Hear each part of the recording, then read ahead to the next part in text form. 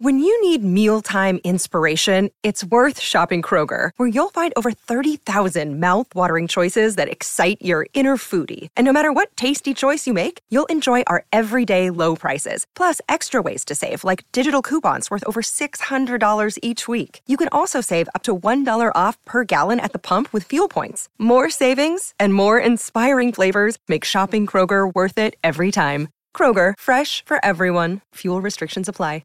I had to go about it, write it out and find it myself. And there's some stories I can tell you. I had to fail, had to fall just for what I did well. And there's some stories I can tell you. This is the Final Word Ashes Daily from Old Trafford. Jeff Lemon and Adam Collins. The show brought to you by Westfield London and Westfield Stratford City. And you, Adam, it's day three. It's day three of the fourth Ashes test. And you've got to tell us all about it in the space of 30 seconds. Good luck. We wondered how long England would go on for. In the end, it was 208 further runs from their overnight tally. All out for 592. Bairstow, an ostentatious 99 not out from 81 balls. The seventh man in test history to end up not out on that score. Beforehand, it was half centuries from both the captain Stokes and the young man Harry Brook. A 66-run stand for the 10th wicket in 40 balls between Bairstow and Anderson. Thrilling stuff. Hazelwood takes 5 for Australia after their second day in the dirt. In reply, they're 4 for 112. They lost 3 wickets in the final session. 2 to Mark Wood, who's got 3 for 17, including his 100th in Test cricket. They're 163 away from making England bat a second time, and the rain is coming tomorrow. Oh, there was a lot to get through. There was so much to get through today. I think maybe we start at the end. Maybe we start with England bowling. By the time they get Australia in, it was like, all right, they need incisions. They need to. There was that sniff of a possibility. If you really get a run on, maybe you can run through them today and try to finish it in 3 days. That was always likely to be an outside possibility. And there is rain forecast for the weekend, but it's like maybe there'll be a session or two. Maybe there'll be. All you need is maybe 3 hours somewhere, an extended session, something like that, in order to make it work. It feels like they're close enough. They're within grasping distance because they work through not 1, not 2, but 3 and then 4. And they've got Steve Smith out, which is crucial. And they've got Travis Head out, who's been such a thorn in the side for England in this series. Yeah, so they've bowled 41 overs, have picked up 4. And that includes, as you say, Khawaja, who was caught behind just before tea for 18 from Wood. Warner, who chopped on Wokes for 28, second time in the test. He's got to start. Nice bit of shape back towards the left-hander. Didn't do an awful lot wrong in terms of where he set up, but the angle bat was his downfall there. Steve Smith caught hooking for 17. Wood, extra pace, just makes batters do things they wouldn't otherwise do. So it goes for Head as well, who's going to have short pitch bowling following him around the world now. For the rest of his life. Yeah, it feels that way. Who gloved the ball to Gully late in the day. He'll be 72 walking into a Safeway and someone will just bump him with an orange. Yeah, it'll be a bit like how it was with Michael Bevan, although the difference being that Head's already had a substantial test career and he'll have to find a way to adjust. And he adjusted last week at Leeds. It's just that now it's going to be different. So with that in mind, maybe it is a session, might be 2, but very improbable play tomorrow. It's more likely on the Sunday where we might find the session or 2 that you're referring to. It's an entire weather front coming across from Ireland. So it's not like we're speculating about like spots on the radar. Maybe it hits us, maybe it doesn't hit us. There's a deluge coming. So tomorrow's really hard, which is why you could have made the case for Stokes pulling out at lunch. But if they had pulled out at lunch, when at that stage they were ahead by, what was it? They were ahead by plenty, 189, but we would have missed out on the Bairstow intervention, which was such an enjoyable one. Like, hadn't really done anything of substance since Edgbaston. He struggled with his keeping, blinder on day 1. I don't know who said it, but someone did. After that might give him the confidence with the bat. And sure, the Aussie bowlers are knackered, not least Cummins, who went around in a way that he's never gone around before in Test cricket. But Bairstow made the absolute most of it. Some of those sixes were gigantic. Yeah, and there was particularly the front foot one. That was the one that I enjoyed the most, where it's Mitchell Marsh style, where he rocks onto the front foot. And they're not even that short. There were 2 of them that are about hip height, so it's not like you can really get that full swing. It's all sort of wrist and forearm strength at that point. Read into that what you will. And sort of snaps it over deep square leg. The one with Steve Smith flying up in the air trying to get a hand up on it. Carrying, 4 times he put them into the crowd. makes his way to 99. One of those ones where the whole crowd's involved. He's batting with the number 11. He's got Anderson out there who's doing his job pretty well. Doesn't have to face much, but he's ducking and weaving and fending down a few short balls, and eventually gets trapped leg before wicket with Bairstow one away from the 100. One of those passages of play that just gets everybody involved, gets the whole crowd involved. Yeah, I mean, if there was any doubt that the momentum had shifted in this series, there was none left after that. 66 from 40 in the partnership. Anderson only makes 5, but boy, that pull shot he played off Cummins walking down the track at him and charging him effectively. Basically a metre outside leg stump. He was like, I'm just going to keep batting, getting further and further away. I'm out of shot now. I'm going to make sure I'm not even in the frame at all. And then sort of dragged it down with the pull shot and away through squares. He definitely played his role. And also with the running between wickets, which, you know, you should see more of this where an 11's batting with an established player. You should be seeing them taking on the keeper. All the byplay between Bairstow and Carey, the legacy of what happened at Lords, I guess, with that. But doing it 3 times and doing it a 4th as well. That Bairstow, when the ball was released, he wasn't jump starting or anything. He was backing up the right way, watching the ball come out. He was herring down when that green delivery was sent down, assuming it was going to be another short pitch delivery at Anderson. But yeah, it was the one that wasn't. Hit him on the pad, and that was it. It was smashing leg stump. So be it. Can I make the note as well that Bairstow at the non-striker's end didn't seem to have any doubt that when a short ball was left by the other player and was going into the keeper's gloves, that the ball was still live. Didn't seem at any stage to think, well, no, that's surely a dead ball because, well, he's left it alone and the keeper's just gloving it behind the stumps. We all know when the ball hits the keeper's gloves, that's dead. Somehow didn't arrive at that conclusion. I loved all of that, and we did make a similar observation on commentary. I just think that when Johnny Bairstow's in full flight, he's got the best eye in cricket, I reckon. Like, you know, when he's going, he just picks up balls from anywhere and puts them where he wants. That's his, you know, white ball training, of course, as well. But also when he's when he's batting in a way that he feels free. You know, we always talk about Zach Crawley being the poster boy of Bazball. It was Bairstow's career that was turned around. It was Bairstow's Test career that was resurrected. He was averaging 20 in Test cricket for the previous 2, maybe even 3 years. It was certainly the lowest average in the world for anyone batting 1 through 7. In the last, I guess you want to go back to the start of 2022. He's made 7 tons in that stretch of time. Sorry, 6. Today was a 99 not out. 6 tons. It was going to be his 7th in that run. And, you know, he's been the guy who's benefited perhaps the most from having someone like Brendan McCullum leading the side as coach. And it's the one, I think Andy Zoltzman picked up on this. It was his first 100 after having kept in a Test match. He's made hundreds as a keeper, but only when he hasn't actually had to keep wicket yet. It's funny how both of us are describing it as 100. We've both made that mistake in a row. Sorry, because it felt like 100. It felt like a ton. Morally 100. Yeah, it was a moral 100. That's it. Yeah, that's right. Look, I mean, it's also that sort of declaration batting, or when it's, you're not going to declare, but this is totally free hit material. The bruise punching stuff. It brought to mind the comparison I made was 2019 when Jadeja and Rishabh Pant were taking Australia apart at Sydney, and India made 600 plus that day, and that was also the last time that Cummins, Stark, Hazlewood all went for over 100 in a Test innings. So that happened again today. Might be the last time Cummins looked human. You know, like that was the week after Cummins bowled the house down at Melbourne to keep Australia within like vague touching distance of a Test. They were well took beaten 6 for nothing, and then made a 50. I think it was made as well. 60 something. That was probably the first time when people like us were saying maybe he should be captain one day, leading from the front. You press forward a long way in the career, 4.5 years later, and I never really cared much for the argument that fast bowlers shouldn't be captain. Maybe because when I was playing cricket, I loved captaining and I loved opening the bowling. I never thought it impeded my captaincy. But it's different when you're in front of 30,000 people. 5 days worth as well. And it's 5 days worth, and it's a job that carries so much added baggage, being the Australian Test skipper. And he just looks tired. He looked like the blood was drained out of his face at different times today. I don't know what his figures were. I've got it written down. His figures were 1 for 129 from 23 overs. Just 3 maidens in the entirety of the England innings, and 2 of them came in the first 8 overs yesterday. So, you know, Cummins to go at an economy rate of north of 5.5 or something like that by the time he was done.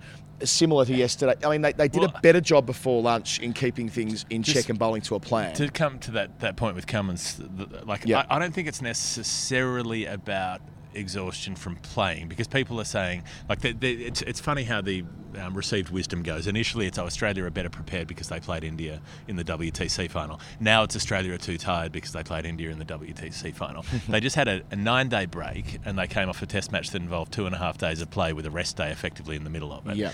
it's not. It won't be physical exhaustion at this point. It's not like you're at the end of a second test in a back-to-back run. But maybe there's mental exhaustion. Maybe just being here. Maybe feeling this kind of latent hostility towards as the touring team, whatever it might be. That these tours are long tours, and in the same way as we've seen it start to get to England when they're in Australia, it seems like it's starting to get to Australia in a similar way now that they're here. Yeah, increasingly it feels like they needed to make the most of when England was 7 for 142 at lunch on day 2 at Leeds, and Cummins was bowling the bloody house down. From that point on, he's been relatively ineffective with the ball. And they've kept doing the short ball stuff, and it's kept not working. Right, and the added pressure of being in the field chasing leather, conceding 592, that's not something Australia's done for a long time. Well, it will be adding up. And sure, they had the 9-day break, but to what extent can the Australian Test captain really, distance themselves from cricket in the middle of an Ashes series that's being as ferociously forward as this one, not least when he was in the middle of a controversy at Lords a fortnight before the close finish at Leeds. Like, it does add up. It's not making excuses for what happened. It's more just like having a sense of how this cumulative wear and tear can affect the captain. And the fast bowling piece to this is that he'll be also physically knackered from bowling for a long time, because what do they say, you run 10 kilometres or 10 miles a day when you're a quick, extra wear and tear on your body and your limbs. And all of those the three frontliners have bowled more overs than they would have if they'd had a spinner in the team that they were able to turn to. They're going to have to make a change next week. I mean, even if they get out of this. Sure. Even if they get out of this with a draw and it rains for 2 days, I mean, I suppose if that were the case, there'll be less pressure next week. But let's assume England win. Next week, Australia are going to have to make a change. They're going to need a fresh fast bowler. The only one they've got is Michael Neser. And this isn't just because we've backed him all the way. I genuinely think Neser will play next week, be it because Stark's shoulder's not right. They need a Chris Wokes style infusion of fresh energy. And Scott Boland's already a little bit shaken by the experience that he's had, or that's how it seemed when he was playing at Leeds. I mean, this 592 today, put this in perspective. England have made 5 scores bigger than this in Ashes series at home. This isn't. The last one was 1985. There was one in the 60s, and there were 3 in the 1930s when everybody made 1 million runs. That's it. Those are the only bigger scores that they've made at home. England hasn't historically been at the site of massive Ashes scores generally. England have made a bunch of big scores in Australia way back when as well, when Jack Hobbs was doing his thing and all the rest of it. But they've tended to be, those big 500-600 scores have tended to be in Australia more than they've tended to be here. 592 is absolutely huge, and the rate at which they did it, at about 5.5 and over. There's been one innings in Test history that was more runs at a faster rate, and that was England in Rawalpindi last year. The only criticism you could apply, or not even criticism, the other perspective you could say, is that by going on and batting as deeply as they did, if they might have had enough time and enough runs from lunch today. So if they buy back 20 more overs, and they only have 189 to play with there, that might have been sufficient to have finished the job today. Of course, whys and wherefores and absence of the counterfactual and all the rest of it. But I do wonder that. But again, the added damage that Bairstow was able to inflict on the Australian team and on the bowlers, it's going to take some stunning coaching. If they lose tomorrow or on Sunday, it's going to take some stunning coaching behind the scenes from Andrew McDonald and the leadership of Cummins to get them back in the right frame of mind to bowl England out twice at the Oval next week. Yeah, and so we're assuming that, look, even if it is a draw here, England will steam on through the Oval. A couple of weeks ago, people were saying 5-0 Australia. Remember that? It's funny how quickly things change. Oh, totally. So another interesting point, I thought, Stokes and Brook batting relatively sedately at the end of the day yesterday, and people were saying, why did they do that? Well, I thought it's so they could come back and reset and start again this morning. They did start with foot to the floor. They were both throwing the bat around and trying different shots. Then Australia goes all out on the fence, basically tries to slow it down, and England go at 5 and over, but at singles and twos. They're just sort of working the ball around and picking it up here and there.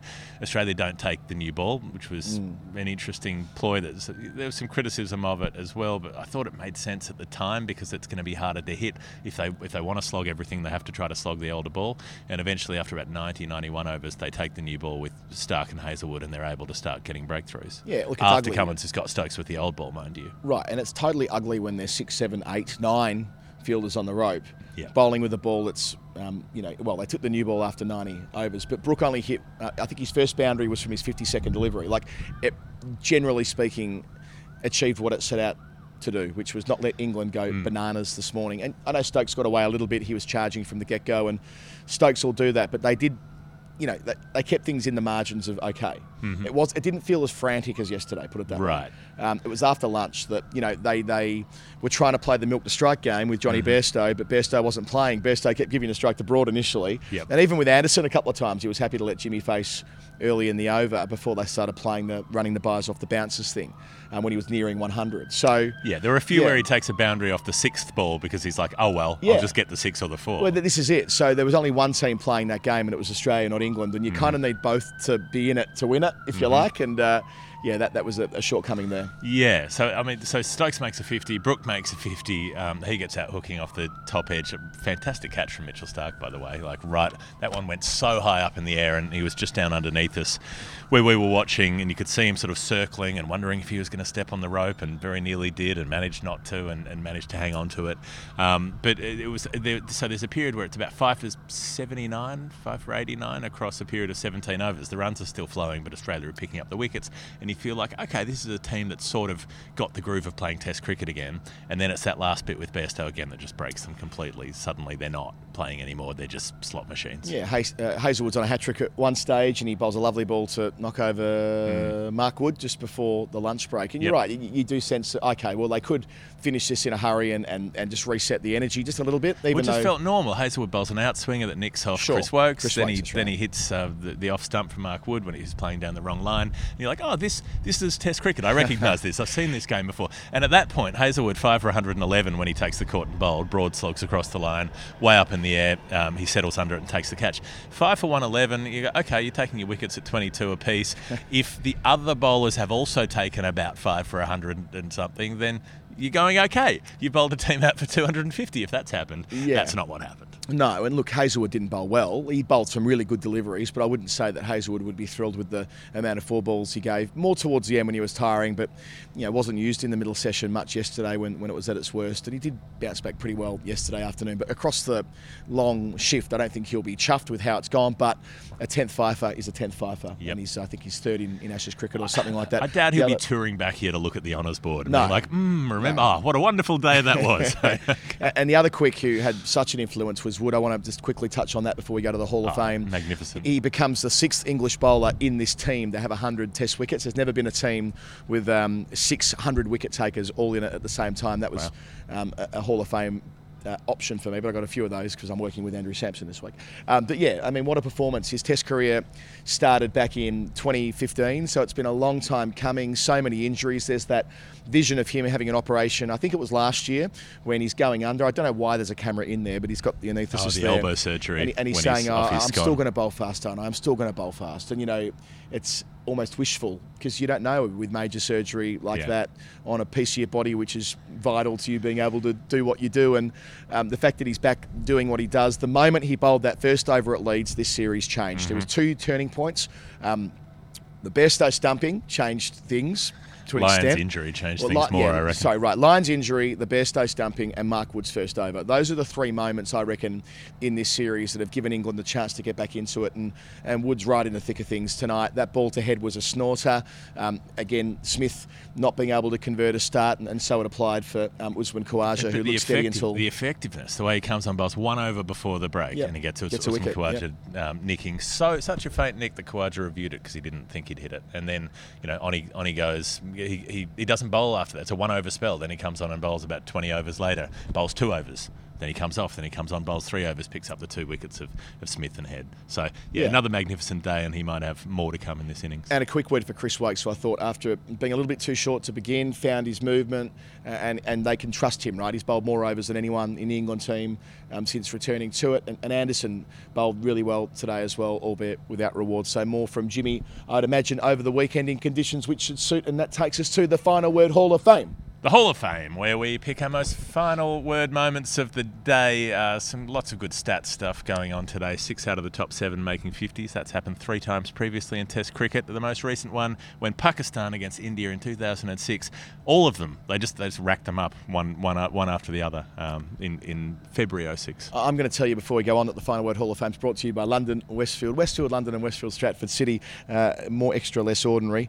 Sun's out, fun's out, as we said last night at Westfield, London, Westfield. sun's just Stratford come City. Get down to Westfield, London during the week for the amazing Sunset Social promotion, which includes exclusive cocktails and summer menus, live music and offers on places to eat and drink, including Sticks and Sushi. We got a great response to this on social media last night. This is the Danish-Japanese fusion restaurant where you can enjoy their lobster croquettes and a glass of rosé for 15 quid. That's entertainment. That's entertainment. That's value. Get down there. Westfield, London, Westfield, Stratford City, to the Danish-Japanese fusion, Sticks and Sushi. We're going to go there after the test match. More extra, less ordinary. People are just going to go because they're scared of you. Like that voice, it's like you're a sergeant major ordering them to, you will eat your goddamn lobster croquettes and you will enjoy it. Yes, Westfield. Sergeant Dan. Thanks for sponsoring the show. Lieutenant Dan. Lieutenant Dan, sorry. Thank you very much. Long time since I've seen that flick. Well, yeah. I've got a list of Hall of Fame nominations a mile long here. Very quickly, the first time that New Zealand's required England's required a new ball since they played in Wellington. This is an unorthodox test match. They haven't needed the second Daniel new ball. Vittori's here. Brendan McCullum's here. True. Jeetan Patel's here. You know, what does Mark Richardson think about the situation? When Ben Stokes got out for 51, it's the third time we've seen 51, the number dismissed on today. Equal most in Test history. The other time was... Equal most number of 51s. 51s. Okay. There you go. I didn't mind that.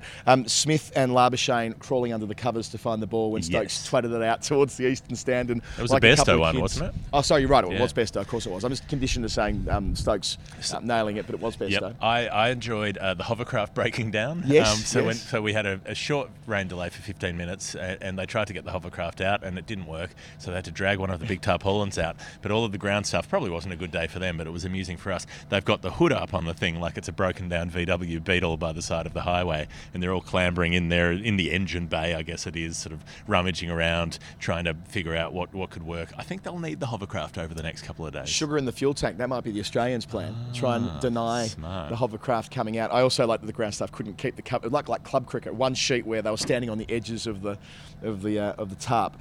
David Warner batting in long sleeves, first time ever, I reckon. I've never seen David Warner bat in long sleeves. Huh. Didn't notice it. If you can find photographic evidence of him batting in a test match in long sleeves, please send it to me. I can't read my own handwriting. Oh, Johnny Bairstow. That's a Hall of Fame entry in itself. Johnny Bairstow is the only player in Test cricket to get 2 99s at the same ground. He was dismissed at 99 here against South Africa in 2017. Okay. That's good. And there's something else here I can't read either. It doesn't matter. This has been the Final Word Hall of Fame and the Final Word Daily for Westfield, London, Westfield, Stratford City. It's going to rain tomorrow. We're going to make a show anyway. We're going to try and make a story time if it does rain. That's the plan. If you really like what we do, patreon.com/The Final Word. Not only can you support the show, as many people have decided they want to do through this Ashes, and we're immensely grateful for that. You join Discord and you can do what we're doing tonight, which is joining our patrons having a drink in the pub after play, which we've done after every Test match, and we've got our live show coming up on the 26th of July. Half price tickets for that. Link in the show notes. Stephen Finn, Wednesday night. Be there. Yeah, and aside from that, we'll be here for day 4 and probably day 5 with a whole lot of rain and maybe a little bit of cricket as well. Final Word, Ashes Daily. Jeff Lemon, Adam Collins. See you next time. No. I ain't protected, brother, I ain't fenced in. If my future questions my current senses, that'll be the same we've been doing for centuries. Sorry if I ran out to empty, wrote this so you know what I meant here. I had to go about it